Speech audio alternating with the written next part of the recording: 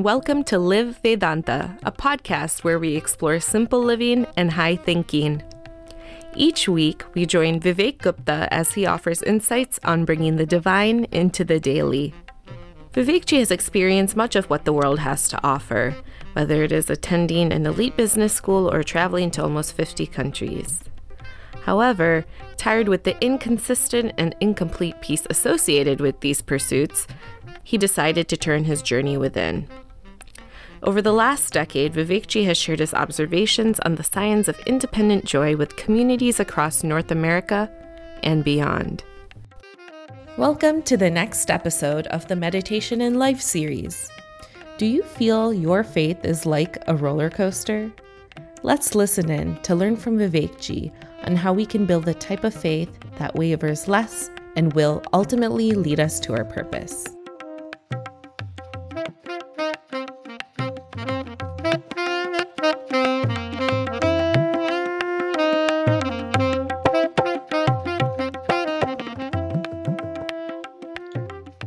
Hari Om and greetings from Niagara Falls.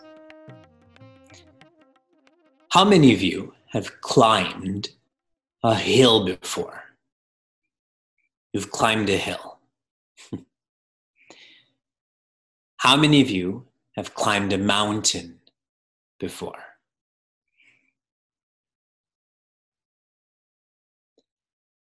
What is the difference between climbing a hill and a mountain? Not externally, not about the geography, but internally, about you. You have to be more steady, yes? If you fall off a hill, you'll roll down. If you fall off a mountain, reincarnation. You have to be more sincere. You need to want it more. You need to need it more to push yourself to a place that you don't need to be. You don't need to climb a mountain. And specifically, you need to be lighter. Your body needs to be lighter. Your pack needs to be lighter because you're going higher. In our course, we are trying to lighten up in a poetic way, to let go of the corpse that we're carrying that is the past. Past achievements, past regrets. To let go, to lighten the weight of the fetus of the future. Again, this is poetry.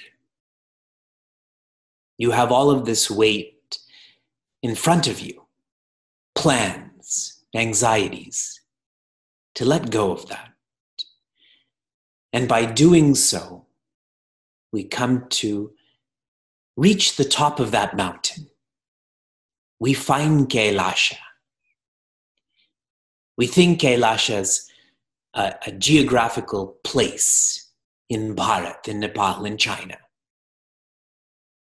This is our journey from bondage to liberation. Our last class, Transforming Influences, we had explored the greater your purity of mind, the greater your immunity. And this is so relevant in the present challenge. And I do mean physical immunity, but more so, immunity to the disease of stress, anxiety, sadness. One with a pure mind, they're living in the same challenge, but they don't feel that stress, that anxiety. And we explored visualizations to remind us to keep our mind pure, to stay strong. The first was a tortoise. Whenever you visualize a tortoise, you should think, need.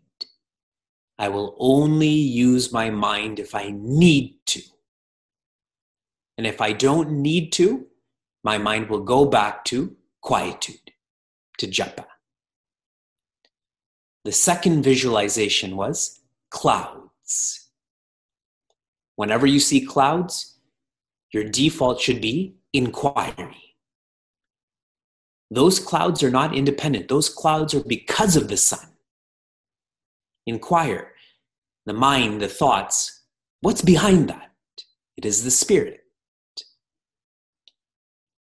Third visualization is Bhasmasura. A mean person.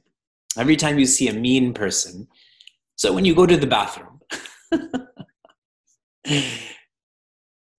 what you should be reminded of is try. Try to make the mind pure. And just like Bhasmasura, even though he was mean, he was still supported by the Creator. We should try. The road to perfection is always under construction. Hasten slowly, we just heard that. We're overwhelmed with how far we are from purity, but that's not going to help us become more pure, correct? I'll give you one more visualization. This is one that I practice, is my personal sadhana, is heat, your central heating. Whenever you don't see it, but you hear it, remind yourself of functional. That heat is functional, but you're not interested in that heat. You don't go to the vent and measure it and inhale that heat. You hear it, but you're not interested in it. For the mind, those thoughts are there, but there's no need to be interested in all of your thoughts. Go back to the tortoise. Be interested in some of your thoughts. These are transforming influences. These reminders help us to develop more and more and more purity. Chapter 35. This chapter is entitled Evolutionary Unfoldment. And I'll begin by sharing a lovely line. I have an older copy of Meditation and Life. This is page 162, the first paragraph, the last line. Faith built upon knowledge, reflection, and practice alone can be truly fruitful. I'll read it again if you don't have this. Faith built upon knowledge. I shared that again and again and again in our Magical Mantras workshop. Reflection and practice alone can be truly fruitful. Do you possess faith? Or does faith possess you? This is a very deep comparison. Do you possess faith, or does faith possess you? The difference between these two, if you possess faith, that means you can let it go also. You can be seduced away by pleasure, possessions, position. If faith possesses you, you can't let go of that faith. That faith possesses you. You let go of that which is seductive. Articles, beings, circumstances. Faith means to hold on to. And when you're holding on to oneness, this is the only one you're holding on to. That is indicative that faith possesses you now. You can never go back. And how thoughtfully Swami Chinmayananda has shared knowledge, reflection, and practice. In other words, Shravana, Manana, Nididhyasana. In Shravana or listening, you gain knowledge. You become a believer. When you reflect upon that, Manana, you become faithful. When you practice this, nididhyasana. Then you become one who trusts you will be enlightened. You will be free of the weight of the mind. Further on in the chapter are brought out Shama and Dhamma. Shama, in a very technical sense, means quietude of mind. Now, this is the end of the text. We're approaching the last chapters.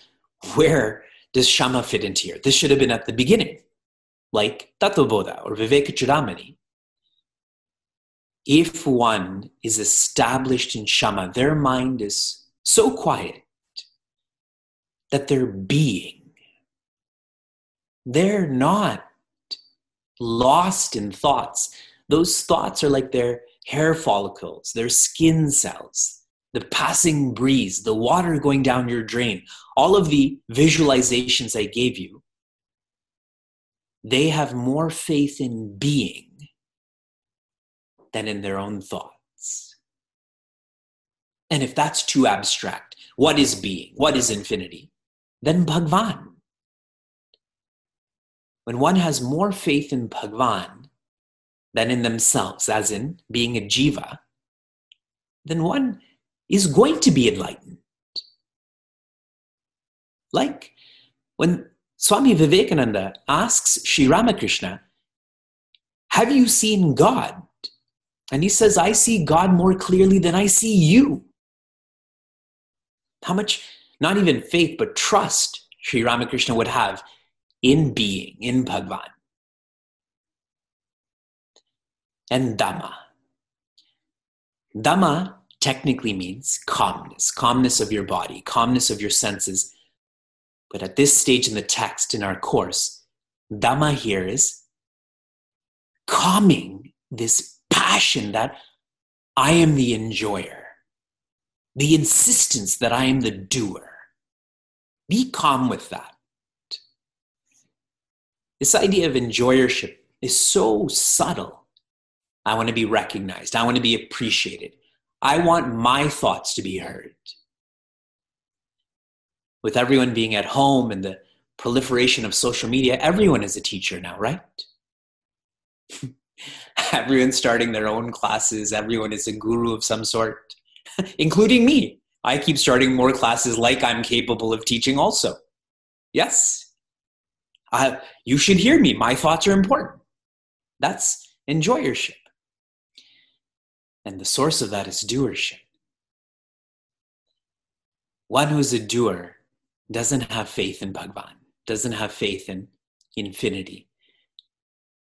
They only have faith in themselves, but that faith is not the ideal of the intellect. It's faith that they're separate from everyone else. Look at me.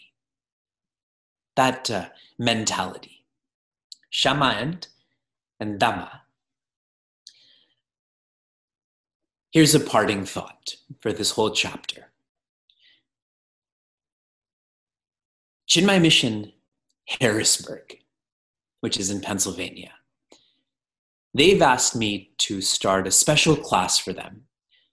So now, on Sundays from 3:30 to 4:30, I'm reviewing Moha Mudgara for them, Bhajagovindam. And I gave them a discussion subject recently. That discussion subject was, what is delusion? The word moha means delusion. What is it? And they shared awesome answers. So now I'm going to expect the same from you. Share with me. What is delusion? Share in the chat room. A warped sense of reality, not knowing right from wrong. Being in love. That's delusion. You're having a tough time at home, aren't you? Insanity. Okay, we're bringing medical delineations here. Maya. These are all fine answers. What I shared was, when one feels the relative is absolute, that is delusion. Shared more simply, when you believe the changing is changeless, that is delusion. And so what we need to do is watch the change more carefully. Watch all of the change around you carefully.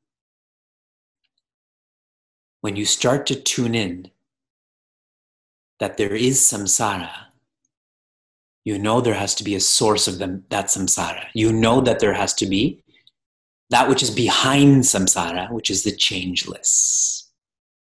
This is a transformative sadhana. If you enjoyed what you heard or want to learn more, share this episode with a friend or find us online at facebook.com/cmniagara. For those on the journey of self-development, Chinmaya Mission Niagara provides a community forum for seekers to listen, reflect, and contemplate. This podcast is produced by the Young Adults of Chinmaya Mission, an international nonprofit working to transform individuals through the knowledge of Vedanta. Until next time, inspire, love, be.